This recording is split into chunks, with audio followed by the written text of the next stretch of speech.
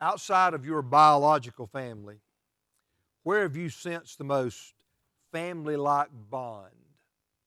Just the sense of oneness or closeness. Think about it for a moment. As I think about it, and I'm going to believe girls and guys both in here, you experienced it to a great extent on some type of sports team. There are people who are on a team all the way from little league to high school, even college. They don't get to play that much, but they love the sense of camaraderie. It's like a family. Their fellow players are their brothers or their sisters. Coaches are like fathers to them. Some of you experienced that in a band. Some of you at Pickens High School. Some at maybe a college. Some of you are fortunate in that the place that you work, there's maybe your office or some department or some work group. And there's just a real closeness, a family-like bond. Now, don't answer out loud, but do you sense that at church? Have you ever? Do you hear? Do you in a Sunday school class or some other small group that meets on a regular basis and you really get to know one another and share life together as brothers and sisters in Christ? You know, one of the most well-known ways that the New Testament describes the church is that we're the family of God. I mean, God is our Father. Jesus taught us to pray. Think of God as our Heavenly Father, we who are Christians. And throughout the New Testament, Christians, members of the church, are referred to as brothers and sisters over and over again. And so as we think about church, we need to understand that from God's perspective, what the Lord intends, we're supposed to be like a family. We love one another in spite of our differences and sometimes disagreements. We love one another and we work together in doing what God's called us to do as Pickens First Baptist Church. Now, I thank God that we don't have a problem with bad blood or division between individuals or groups in this church. You know, if you are just here for the first time, you haven't been here many times, you might think the way he's starting, and when we look at this particular passage of Scripture, you might think to yourself, there's a problem. He is really dealing with some division in the church. I'm not aware of anything like that. We are dealing with this subject matter because that's where we are in the book of Philippians, and we're going through the book of Philippians. So that's one of the good things about going through a book of the Bible. You cover all kinds of topics, things that the Lord knows we need.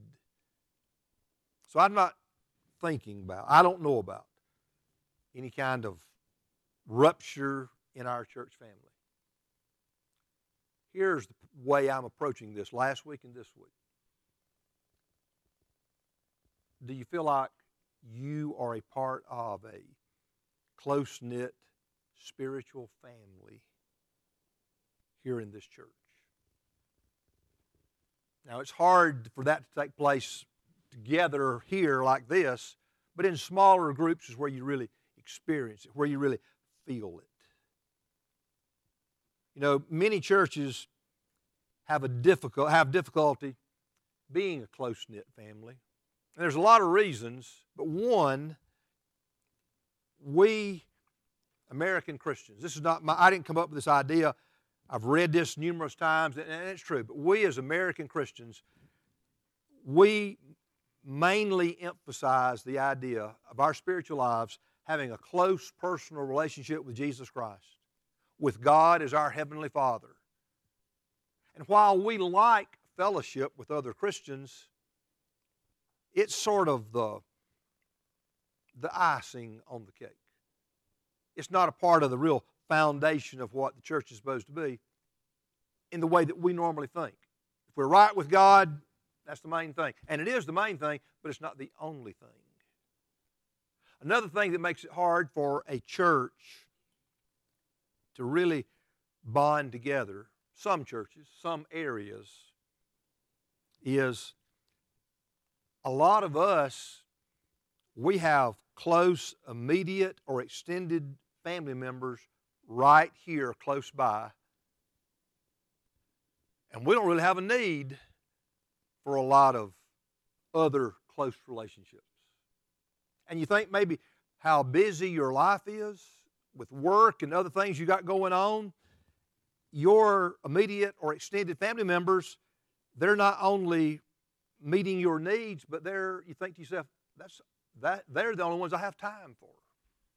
And so when you think about all this together, it's not an easy thing for a church family to really, it's not easy for us to come together and really think of one another, relate to one another like a real family, as the New Testament calls us to do.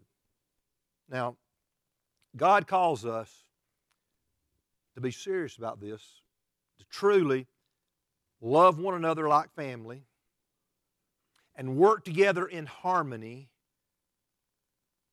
doing things to help us accomplish our purpose ministry-wise. God wants us to do that as a way of expressing our love to Him, as a way of obeying Him. We can think about, we need to be the kind of spiritual family that the Bible we're going to be reading about, and it pleases our Heavenly Father. Let me give you a thought here. Every parent in this room, it doesn't matter if their children are 6, 8, 10, or if they're 50, 60 years old. Every parent in this room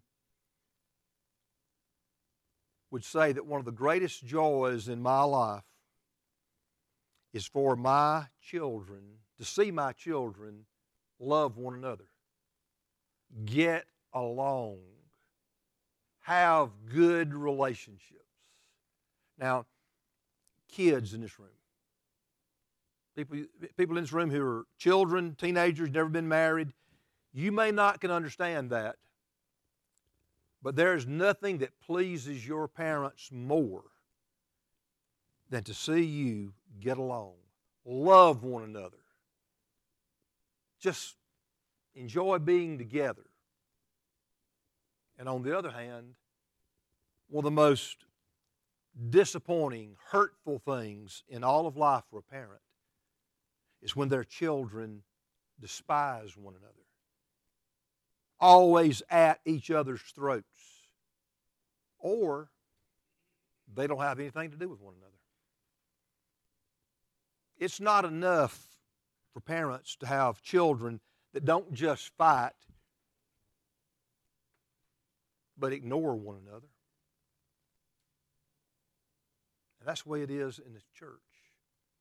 God is not pleased just when we don't fight. He wants us to really be a family and live and enjoy life together as we can as a church family. I want you to turn with me back to Philippians chapter 2. We're going to continue looking at verses 1 through 4, verses 3 and 4 in particular today, what we started last week about developing greater closeness in this church, developing real family-like relationships with one another in this church. Philippians 2, verse 1. So, if there is any encouragement in Christ, any comfort from love, any participation in the Spirit, any affection and sympathy, complete my joy by being of the same mind, having the same love, being in full accord and of one mind. Do nothing from selfish ambition or conceit, but in humility count others more significant than yourselves. Let each of you look not only to his own interests, but also to the interests of others. This is Paul's way of calling this church he's writing to. He knows them well. He has a great relationship with them. And overall, it's probably the best church that we have a letter from Paul to that church in the New Testament. But everything's not perfect. There are some issues there that he is trying to address and trying to help them understand how to grow deeper together. as true brothers and sisters in the Lord. Let's look at what that requires. Now, like we did last week, as we go through this passage, you apply this to your home life wherever you can. Every point, everything we look at is not going to apply to your family, but a lot of it can. A lot of it will if you'll think through it that way. And it may be that what you really need to get out of this message is not so much being closer to people in this church, although that may be a need, but it may be that God's got you here this morning to help you see the need for you to start working on being a better parent or child or brother or sister in your home. Let's look at it. Number one, to experience true Christian unity, we must build upon some common Christian experiences. Paul's writing to this church, and before he starts talking to them about really, putting one another first and be humble before one another, he's trying to look at this church and say, there's a lot of things you've got in common that you share together. And we looked at that a little bit last week in verse 1. I want to look at just one thing right here. He says, we've all experienced encouragement in Christ. That word encouragement, sometimes it's translated comfort, sometimes it's translated help. The idea is we have experienced encouragement, comfort, help through having a relationship with Jesus Christ. For an example, if you're a Christian, you know what it's like to be forgiven of your sins. Some people in this room you may have before you became a Christian or at some point in your life through what you did sinfully, you confessed it, you repented. You know what it's like to have a great weight of guilt removed from you. But all of us as Christians, we know, we have this common understanding. I am a forgiven child of God. I'm no longer guilty and have to hang my head and walk around with my head down anymore. Another thing we have in common is we have assurance as Christians that we are children of God. We're not like everybody else in the world. We're children of God now and will be for all eternity. Sharing common experiences of any kind has a way of drawing people close together. That's why people who play sports, they do things together. They work hard together. People who are in the band, people who are together at work and do some good things together. It just draws you together. This is a good reason why it's good for families to do all kinds of things together. Think about it. Spring is not far. And there's a lot of people in this room, as spring comes, you're going to be outside more. There's things you're going to need to do and want to do in your yard, in a garden. Get your children involved. That is something that you can do together, work together. It can build good relationships. Your children need to learn to work, so let them work with you and make it a positive experience. But don't let it all be work. Children and parents need to do some fun things together, play together, find ways where you just laugh, you have fun, you do things that you all enjoy. It brings you together, doesn't it? Even eating meals together. I know there can be some wars at the table, but eating meals together can be that thing that sort of brings you together. And I'm not talking about just parents with children at home.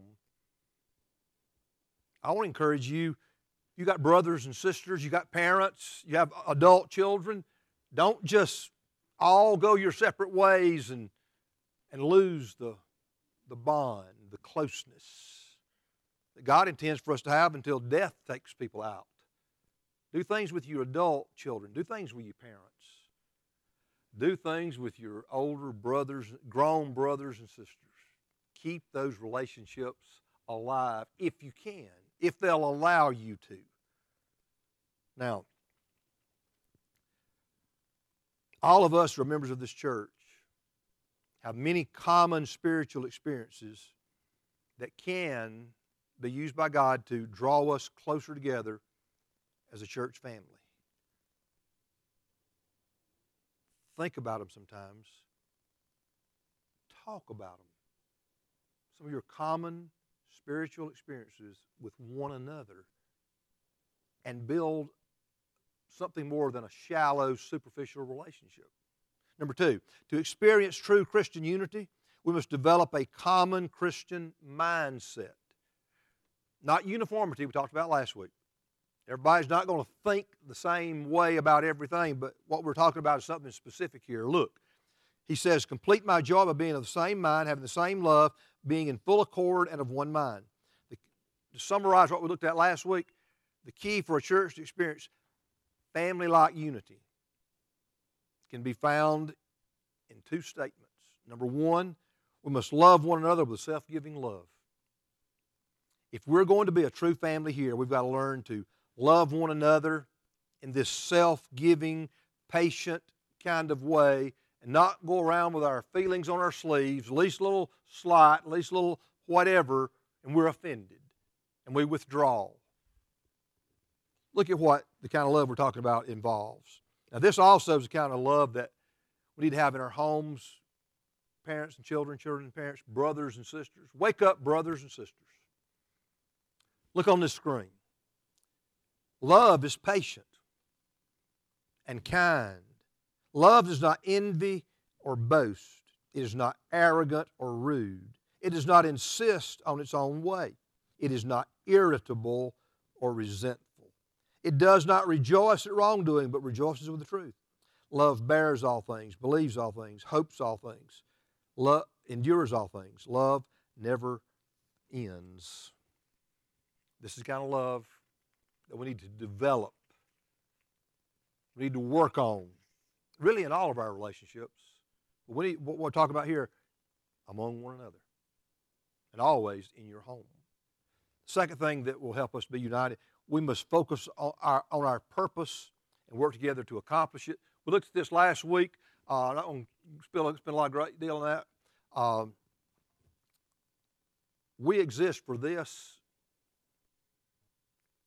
In the book of Acts, the first summary statement of what the church was doing, they were worshiping, evangelizing, learning, and loving.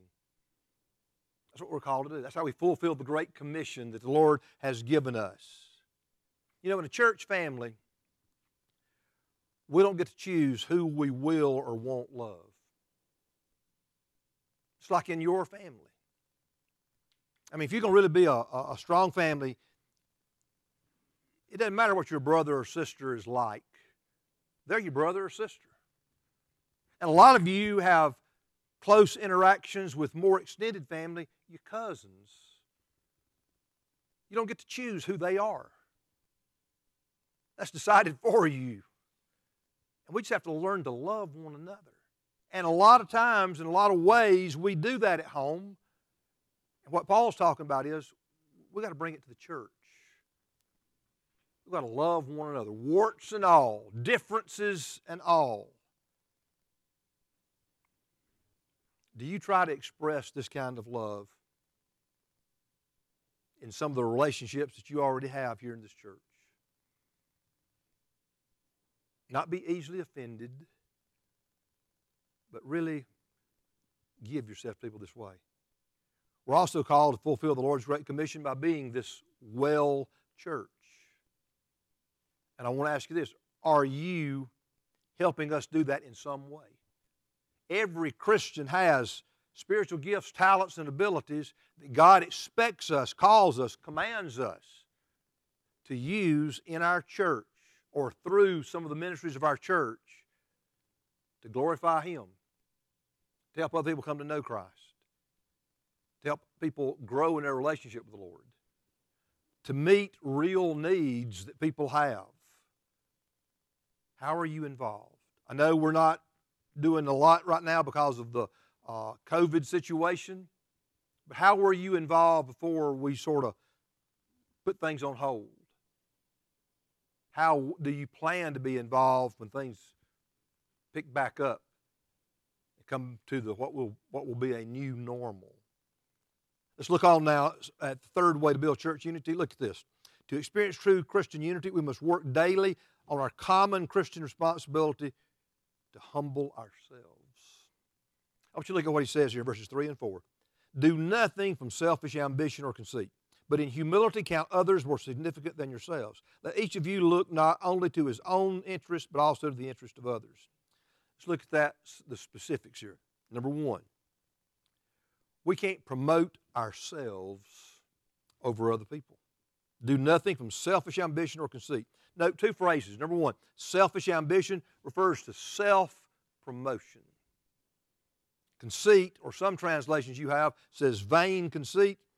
It refers to seeking glory for yourself that is not deserved. Now, the thought may come into your mind, don't seek glory for yourself that's not deserved. How do I know if mine's deserved? Don't seek glory for yourself, and you don't have to worry about it. Just don't seek glory for yourself. Call attention to yourself. You won't have to worry about whether it's deserved or not. As I was, studying this, thinking about this, we see it a lot in the sports world, especially among professional athletes. If you read a lot, watch things on ESPN and so forth, interviews, what people are saying about one another and so forth, there's a lot of professional athletes who complain about not getting the respect they deserve. When I read a lot of these athletes making multi-million-dollar salaries, living just totally ungodly lives, and thinking of no one on the team but themselves, I think about how absurd it is for them to complain about, I don't get the proper respect I should. There's one thing we need to make clear this morning. We can't demand respect of other people. You can't demand people around you respect you. Now, let me take a time out here with exceptions. The Bible calls us to respect our parents throughout their life. Boys and girls, and all of us in this room, if our parents are alive, it's our God-given responsibility to respect them. And boys and girls at home, if you show disrespect to your mother or father, they need to just wear you out for your lack of respect and make you at least show respect for them as the authorities of the home, because that is a God-given authority picture. There are God-given authorities in the Scripture. And parents are one, a main one, who can make you as children, you've got to show me respect. You may not mean it. They can't make you mean it. They can make you show it or suffer serious consequences. And good parents will make their children show respect or suffer the consequences of not doing it. That is important. But outside of the commands, the authority structures of the world, we can't demand respect. Respect is something we've got to earn by our character, by our work ethic, by the way that we treat other people. A lot of these professional athletes, they would be respected more if they'd focus on being a better teammate, if they'd focus on being a better human being. They would find that they're respected more within their team, by their opponents, their coaches, their fans. If you want to develop closer relationships with people in your life, everywhere, at home, church, wherever, don't promote yourself. Arrogance is not becoming on anyone, anywhere. Instead, look at this. We've got to humble ourselves. We must not think too highly. We must not think of ourselves as being better than others, the second part of verse 3. But in humility, count others more significant than yourselves. I want to explain this with a story. A.T. Robertson, in the early part of the 1900s, he was one of the most respected New Testament Greek scholars in the English-speaking world. He wrote about 25 books, including a 1,500-page grammar of the Greek New Testament. He wrote a verse-by-verse commentary on the entire New Testament that explains the meaning of every major Greek word. He was also a full-time professor at the Southern Baptist Theological Seminary in Louisville, Kentucky. He was up there with few peers as a scholar, as a Christian scholar in his day. His father-in-law was John Broadus. Broadus was one of the founders of Southern Seminary. He was also a New Testament scholar. He was respected, but nowhere near the level of Robertson. Now, both were buried in the Cave Hill Cemetery in Louisville, Kentucky. Broadus died first. Much older, so you would expect that. He did. Broadus died first. His grave is marked by a towering monument erected by his family. That wasn't his desire, but his family chose to erect a monument over his grave. Well, next to Broadus's monument is the flat, level with the ground grave marker of A.T. Robertson. It was Robertson's request to be buried in Broadus's shadow. And I read that, I just thought, what humility. A.T. Robertson knew who he was. He knew what he had accomplished. He knew what his status was as a scholar in his day, and that Broadus, a great man, but nowhere near his level. But he chose, requested to be buried in what the world would say, a lesser man's shadow. That's the kind of attitude that enables us to humble ourselves and count others more significant than ourselves. That's the kind of attitude we need to demonstrate in this church and in our homes. Now, some husbands and wives need to work on this. Now, I haven't got any kind of emails or letters or calls, but let me just say this, men. Let your wife and children decide if you should be treated like a king. Don't you demand it. If you do, you're an arrogant rascal. Ladies, let your husband and children decide if you should be treated like a queen. Don't demand it. It's unbecoming to be that prideful. Now, boys and girls, young people, teenagers, some brothers and sisters need to work on developing humility and counting their brother or their sister or their parents more important than me. You hear that? And regardless of what your parents may say or do, you are not a princess or a prince. I know some of the parents today, you have this mindset, you treat your child, your girl, as if she's some kind of princess that can do no wrong. There's a few that even treat their boy as if he's some kind of prince who's never done wrong. Let me tell you about what your children are. Your children are selfish, self-centered sinners just like you are and just like I am.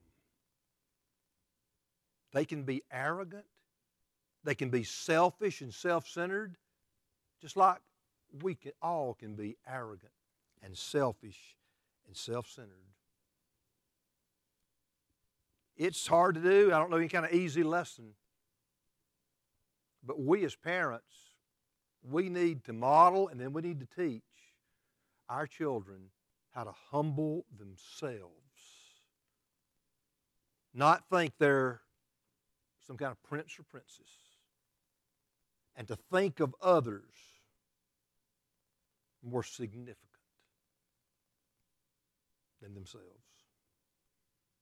Paul provides more details about what humility involves. Look at this. We must not be so self-centered that we fail to look out for the interests of others. I want you to think about this. Look at the verse. Let each of you look not only to his own interests, but also to the interests of others. Note that he says we should not look only to our interests. He understands it's just a part of human nature to take care of yourself. Jesus, in talking about the second greatest commandment, said to love your neighbor as yourself. That is not a command to love yourself. We already do. It's just human nature. We love ourselves. We look out for ourselves. In fact, in some ways, important ways, it's a part of our Christian responsibility to provide for ourselves and our family and not be dependent on other people. We've talked about that in day gone by, talking about the importance of working and saving and investing and the awful way that socialism will lead this country and ruin our lives. I just had to throw that in light of the socialistic Congress and president that we have today. Just to throw it out there, keep it on people's minds. They are not looking out for our best interests as Christians in this world who desire to live according to the truth of God. And we need to keep that in mind. Living humbly before others is not an easy thing to do. It is contrary to our selfish and self-centered sinful nature, but it can be done. There are no commands, there are no instructions in the Bible for us to do anything that we cannot do. Paul is telling us here that we can live this way as a church family. We can have healthy families in our homes, humbling ourselves, putting others first. The key to doing this, though, is to first humble ourselves before God. I want you to look at this. Peter explains this in 1 Peter. He says, clothe yourselves, all of you, with humility toward one another, for God opposes the proud, but he gives grace to the humble. Boys and girls, teenagers, adults. God opposes the proud. God will humble the proud. Make no mistake.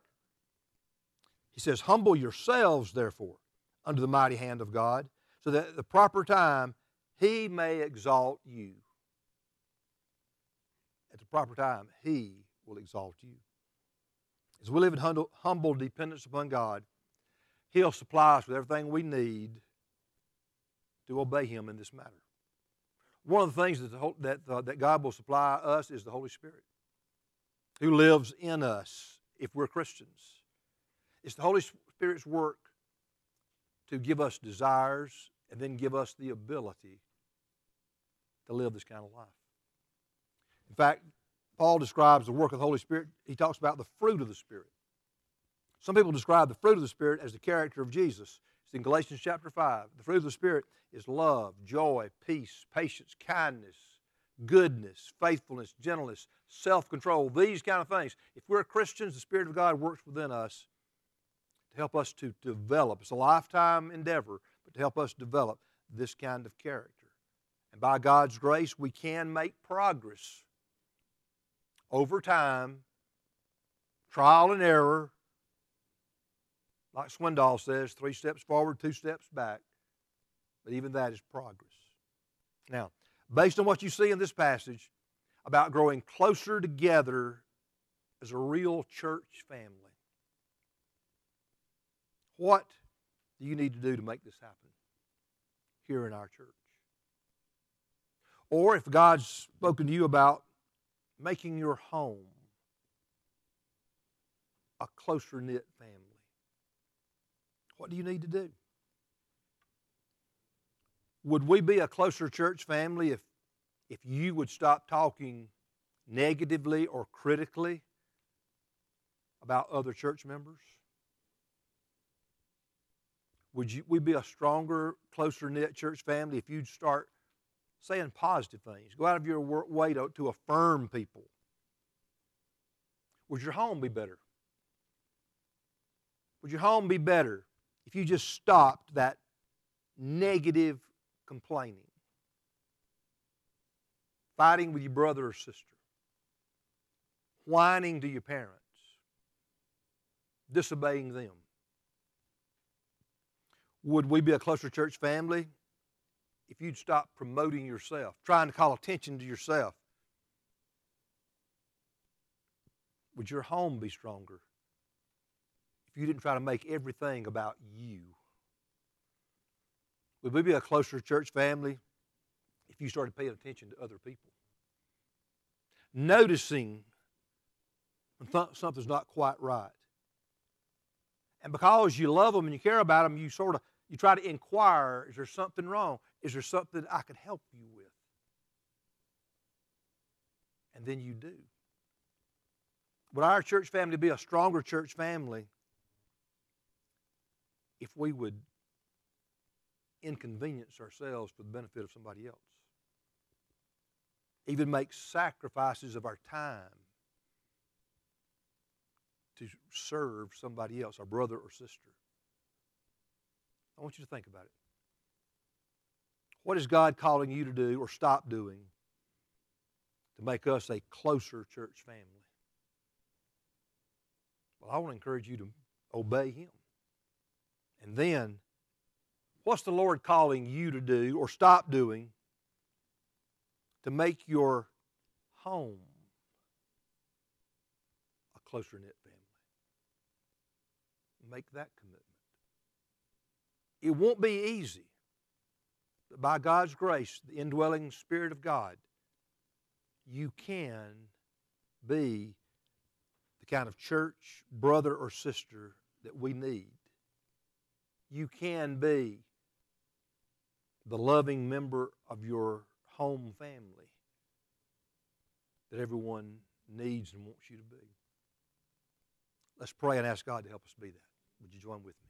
Dear God, help us to see right now how we should respond to you so that we can be contributing family members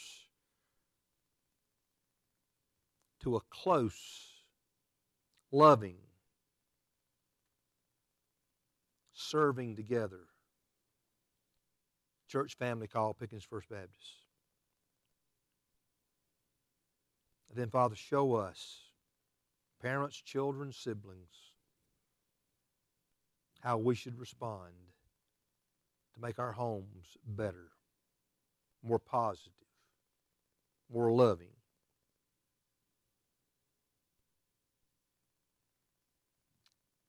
Let's listen to the Lord and obey Him as we just go through a time, attitude of prayer. Listen to God. Take it seriously and respond to Him.